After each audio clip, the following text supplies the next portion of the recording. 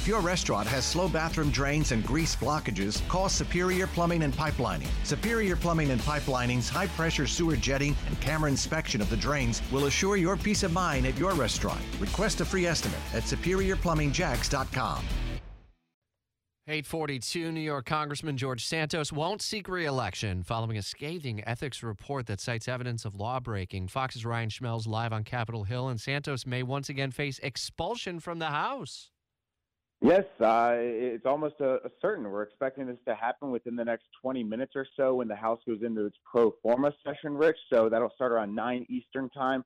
Then Congressman Michael Guest, who is the chair of the Ethics Committee, his staff is going to officially file the motion to expel Representative George Santos. And this one does appear to be different because you have a lot of lawmakers who were not in favor of expelling him before who are now coming out saying they will support this one. What was the biggest takeaway from that ethics report?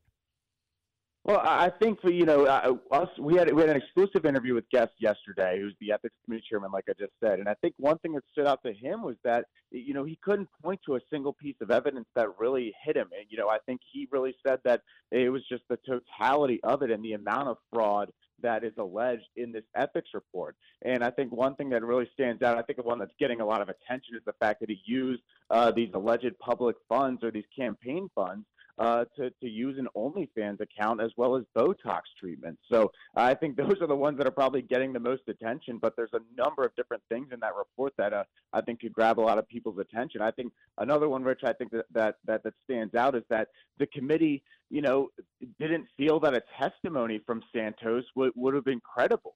Guest was kind of saying, I would have been skeptical of his testimony if he would have came before us. I would have still listened to it and I would have been open to it, but there's just so much skepticism that would have happened from the committee just because of past statements he's made that just were inaccurate or false. Republicans hold such a narrow edge in the House. If he were to be expelled, what would happen? Would that be a vulnerable seat? Well, it's already a vulnerable seat as it is. Santos was one of the biggest victories for Republicans on election night. It was a Democrat district. It was a flip. It was in New York.